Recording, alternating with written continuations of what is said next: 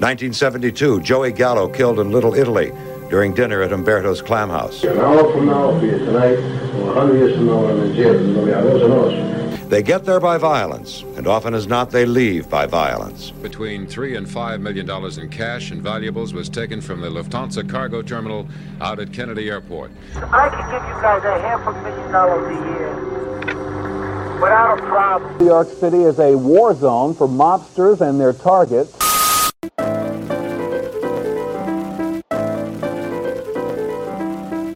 Hello everyone and welcome into episode 40 of The Black Hand, an organized crime history podcast. I'm your host Bliss Grieve, and on today's show we're going to be talking about former corrupt cop Wayne Jenkins and the Baltimore Gun Trace Task Force, one of the most corrupt police units possibly to have ever run the streets. Before being put in charge of the task force, Jenkins regularly engaged in police brutality and the robbing of citizens, and even began running drugs on the side. And when he was put in charge of the Gun Trace Task Force, he and his subordinates continued the same behavior, only with more far-reaching consequences. Before we get started, if you want to support the show, please rate it and go follow the show's Instagram and Twitter pages at The Black Hand Pod, and please feel free to reach out. Also, consider giving a little bit to the show's Venmo at The Black Hand Pod, but without further ado, let's get right into today's episode. The crux of today's show is of course Wayne Jenkins, the man who would eventually be put in charge of the Gun Trace Task Force. And even though there's very little known about his early life, we do know that he was born in June 1980 in Middle River, Maryland. And by the age of 20 years old, Jenkins had joined the Marines, for whom he'd served 3 years, during which time he was stationed in North Carolina and would frequently make trips home to visit his family.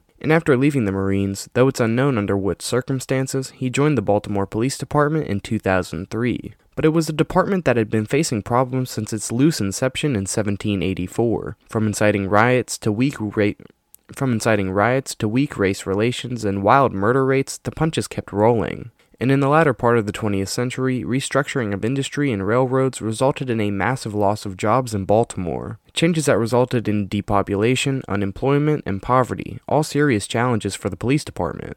Police-community relations were also severely strained in the city during the quote-unquote war on drugs, as with other cities, adding to the stresses of several African-American neighborhoods in East and West Baltimore already hollowed out by drug use. Despite that, after becoming a Baltimore police officer, it took him less than 2 years to earn a spot in plainclothes flex unit that favored his dynamic approach. He was given leeway to roam and began to emerge as a leader, but a later year-long investigation by the Baltimore Sun found warning signs that Wayne Jenkins wasn't such a good cop. It seems his superiors and others failed to see the red flags or chose to ignore them altogether. Like I said, Jenkins entered the department steeped in a culture of quote-unquote zero tolerance, a war on crime fueled by arrest for even minor infractions. A culture that would come into play in one of Wayne's first violent incidents, because one day, Jenkins and a partner were working in the McElderry Park neighborhood in East Baltimore, when they noticed two brothers drinking beer on the sidewalk outside their row house. No one had called the police to complain, but Wayne and his partner told the men to go inside. And when the officer circled back later, the two were still outside holding their beers, so when one of the men darted into his home, Jenkins rushed after him, and then they spilled out of the house and onto the sidewalk. As backup arrived, Jenkins spotted a man named George Sneed across the street and told responding officers to arrest him as well. Jenkins would later claim that Sneed had been yelling expletives about the police and even threw bottles at them. In the aftermath of the altercation, he hired an attorney who obtained footage from a city surveillance camera on the corner. But there was just enough room for doubt, as Sneed had been off camera briefly, maneuvering the situation to where Jenkins could argue that the video didn't show the full story. And even though the jury would find against the officer who broke Sneed's jaw, it cleared Jenkins. But overall, from 2006 to 2009, Jenkins was sued at least 4 times as a member of plainclothes units, including the Sneed event. And in 3 of the 4 lawsuits accusing Jenkins of beatings or other misconduct, the plaintiffs prevailed, resulting in $90,000 in taxpayer payouts. Despite that, the lawsuits triggered no internal punishment by the police department. Also, regardless of the lawsuits and later video evidence from his squad's body cameras, Jenkins' supervisors failed to scrutinize the arrests he was making. And while he was getting suspects off the street, his cases often weren't holding up in court. Regardless, in the annals of the Baltimore Police Department, his name wasn't being associated with wrongdoing, quite the contrary. He was developing a reputation within the department as a cop whose aggressive style brought results. Current and former officers later said that he was generally regarded as a cowboy type who found his big cases through a flurry of citizen stops, which sometimes yielded information leading the way up a chain of drug dealers. Jenkins even got a Bronze Star for his part in the 2009 recovery of 41 kilos or nearly 100 pounds of cocaine worth nearly $1 million in a man's truck. It was billed at the time as the largest cocaine seizure in department history, making one of the first of his many large-scale drug seizures. And while it may seem odd that an officer would be praised as a hero while racking up complaints in the Baltimore Police Department, it really wasn't. Jenkins and the other plainclothes officers he worked alongside operated in a world where success and misconduct weren't mutually exclusive. This was accentuated by the fact that officers in plainclothes units often operate in the shadows of a police department. But their work shouldn't be confused with undercover operations where police officers assume a different identity and sneak their way into a criminal organization.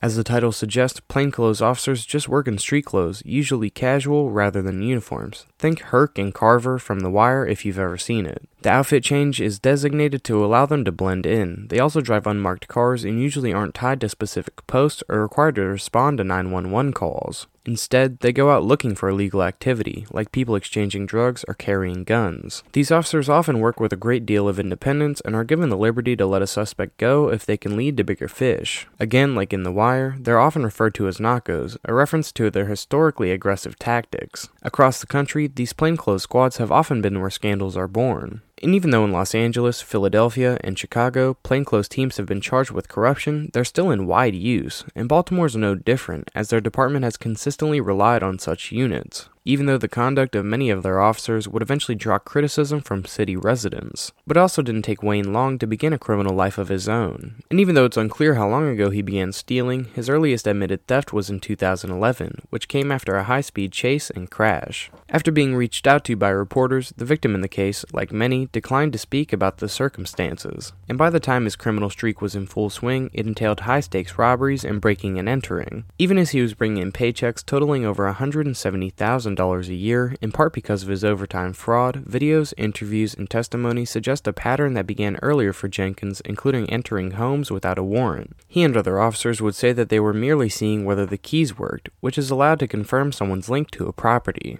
But according to some defense attorneys, officers would go on to enter the house and secretly search, and if they found something worthwhile, they might return with a warrant. One of the clearest examples a defense attorney named Ivan Bates came across happened back in 2010. At the time, Jenkins was an officer in a different plainclothes unit when he and a sergeant spotted a man named Jamal Walker sitting in his car in East Baltimore. They asked Walker to get out of the vehicle as they said they smelled marijuana, but Walker replied that he didn't smoke and had none in his possession. Jenkins then asked if he had any drugs or large amounts of money, to which Walker replied that he had $40,000 in cash destined for the bank. The sergeant, Keith Gladstone, whom Jenkins has described as a mentor, dangled a bag of weed that Walker said didn't belong to him. Also during the stop, according to Walker, the cops pocketed $20,000 of his money. Walker's wife, Javon, said that the officers came to their home that night and entered without a warrant. Terrified to discover strange men entering her home, she triggered the alarm system, which summoned uniformed patrol officers to the scene. But before long, Jenkins escalated from unwarranted break-ins and theft to flat-out drug dealing. According to Donald Stepp, a bail bondsman who was his drug-dealing partner, the partnership with Jenkins began in late 2012 when the pair were traveling to a Delaware Park casino. Wayne, who had recently been made sergeant, started talking about how he often seized large amounts of drugs, and as the conversation wore on, he asked Stepp whether he would begin selling product for him. Stepp had done prison time, once addicted to cocaine and alcohol. He also amassed a lengthy criminal rap sheet by breaking into vehicles and businesses to steal things to support his addiction. But he cleaned up his act and emerged from prison clean and sober and got a job in the mortgage industry. So when the housing market crashed, new regulations were passed that prevented someone with Stepp's record from participating. And he turned back to drug dealing, eventually connecting with Colombian and Dominican suppliers. And for his day job, he decided to become a bail bondsman.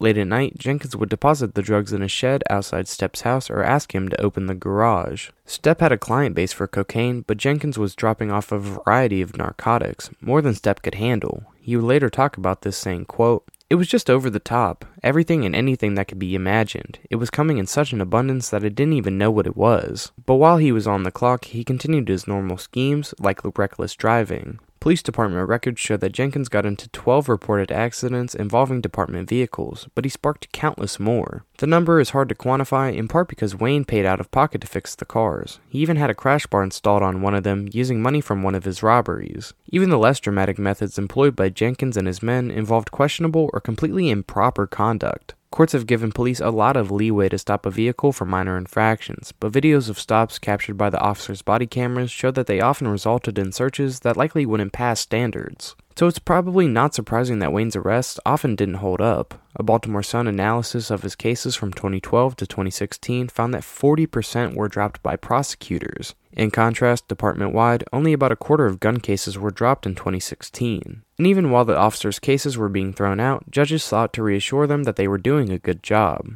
Beyond violating civil rights, Jenkins and his men were routinely stealing from people they encountered in their work, usually suspected drug dealers. The criminal behavior continued even when the U.S. Department of Justice sent investigators to the city for months to examine the conduct of the Baltimore police force. But that didn't faze Jenkins, a crooked cop who for at least several years had been stealing drugs and money seized from city residents under the guise of collecting police evidence. Sometimes he arrested the suspects and sometimes he didn't, but that didn't take away from his status to other officers. He had been with the department for almost 13 years, 4 of them as sergeant, when he assumed command of the gun trace task force in June 2016. The acclaimed sergeant brought 3 men who'd worked under him in the past who were likewise corrupt to the unit. But Wayne's squad and their misdeeds bore no resemblance to the unit as created a decade earlier. The task force was set up in 2007 when the police commissioner, Frederick Bielfeld, wanted to move the department away from zero-tolerance policing and focus on violent repeat offenders. As the name suggests, the task force was designated to trace the origin of guns seized on the street. Officers investigated serial numbers, looking into where firearms had come from. In the early years, Baltimore County, Anne Arundel County, and Maryland State Police cooperated in the effort to identify and catch gun traffickers in the area. But in 2013, a consultant's report ordered by new Commissioner Anthony Batts concluded that the Gun Trace Task Force was an underutilized asset.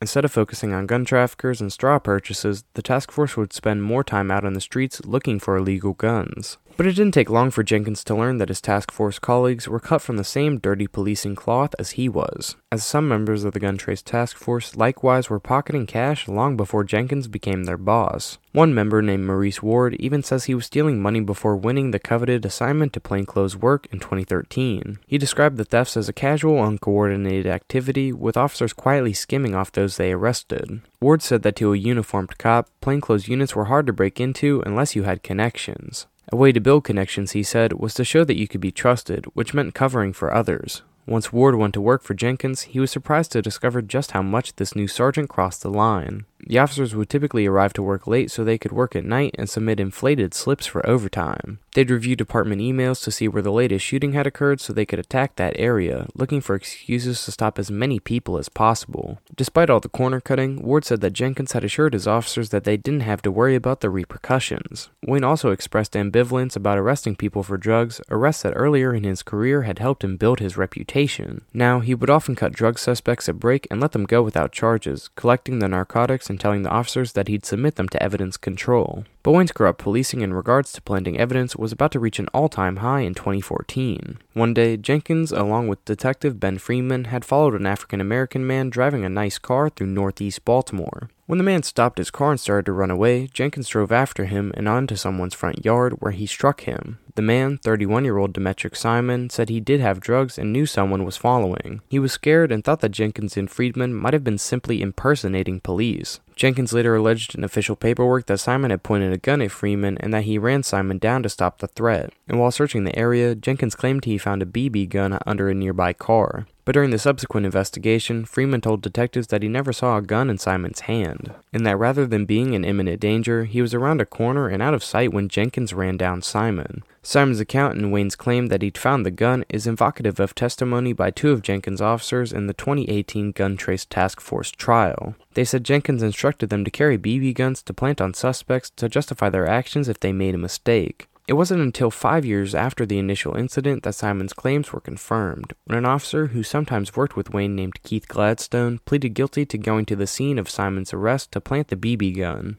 A response, Gladstone admitted to a phone call from a frantic Jenkins asking for help. But back when it happened, Wayne once again escaped scrutiny. Because although Simon says he reported the incident to the police department's internal affairs office, he ultimately stopped cooperating on advice from his defense attorney. He had a criminal case to fight, and his freedom was more important. But a case of corruption and police brutality out of Wayne's reach was about to take place that would bring the entire Baltimore Police Department under a microscope. And on April 12, 2015, a 25-year-old man named Freddie Gray Jr. was arrested by Baltimore PD over what a former prosecutor claimed was his illegal possession of a knife. But while in police custody, Gray sustained fatal injuries and was taken to the R. Adams Cali Shock Trauma Center. Gray died on April 19, 2015, with his death being attributed to injuries to his cervical spinal cord. And just 2 days later, pending an investigation of the incident, 6 Baltimore police officers were suspended. The circumstances of the injuries were unclear, but eyewitness accounts suggested that the officers involved used unnecessary force against Gray during the arrest, a claim that was denied by all officers involved. And on May 1st, 2015, the Baltimore City State's attorney announced that her office had filed charges against the 6 officers involved after the medical examiner's report ruled Gray's death a homicide. And unsurprisingly, his death resulted in a series of protests. On April 25th, 2015, a major protest in downtown Baltimore turned violent, resulting in 34 arrests and injuries to 15 police officers. And after Gray's funeral just 2 days later, civil disorder intensified with looting and burning of local businesses and a CVS drugstore, culminating with a state of emergency declaration by Governor Larry Hogan, Maryland National Guard deployment to Baltimore, and the establishment of a curfew.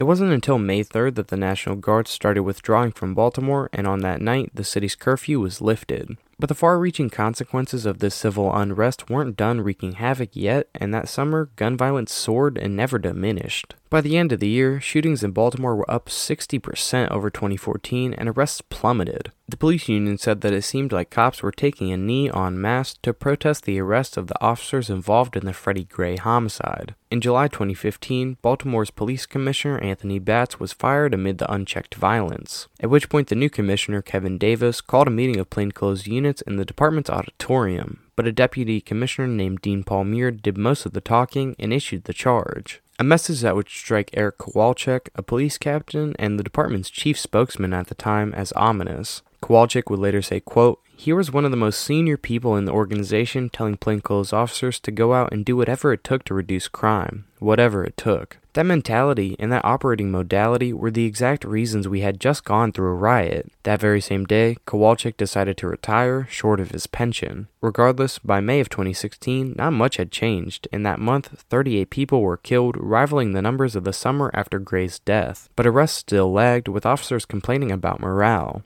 An often-cited reason for this continued to be that police believed prosecutors were over-scrutinizing their work, making officers afraid to do their jobs, but not Wayne's plainclothes unit. In 2015, they even received a certificate of commendation from the number 2 man in the department, Dean Palmier, for making 103 handgun arrests and seizing 100 guns over the course of the year. Lieutenant Chris O'Ree would even later tell Internal Affairs, quote, "Sergeant Jenkins' squad was the only one producing post-Freddie Gray." But despite his unit's success, Wayne was about to be blindsided by his own downfall, and within weeks of Jenkins returning from paternity leave, he and 6 other members of Baltimore's gun trace task force were in handcuffs. However, the reckoning wasn't the result of a citizen complaint or a tip from a concerned cop. Instead, it began when a member of the squad was talking on the phone with a drug-slinging childhood friend. He was picked up on a wiretap investigation of a drug crew by police in Hartford and Baltimore counties. Those wiretap recordings and that subsequent criminal charges that caused officers to flip and tell all finally allowed the police department's dark side to be exposed. And on February 23, 2017, a federal grand jury indicted the 7 men, but it was kept quiet for a few days. On March 1st, they were lured by ruse to the Internal Affairs Office in East Baltimore, where Police Commissioner Kevin Davis met them. Shortly after, Wayne and 7 other members of the Gun Trace Task Force were charged with racketeering, robbery, extortion, and overtime fraud.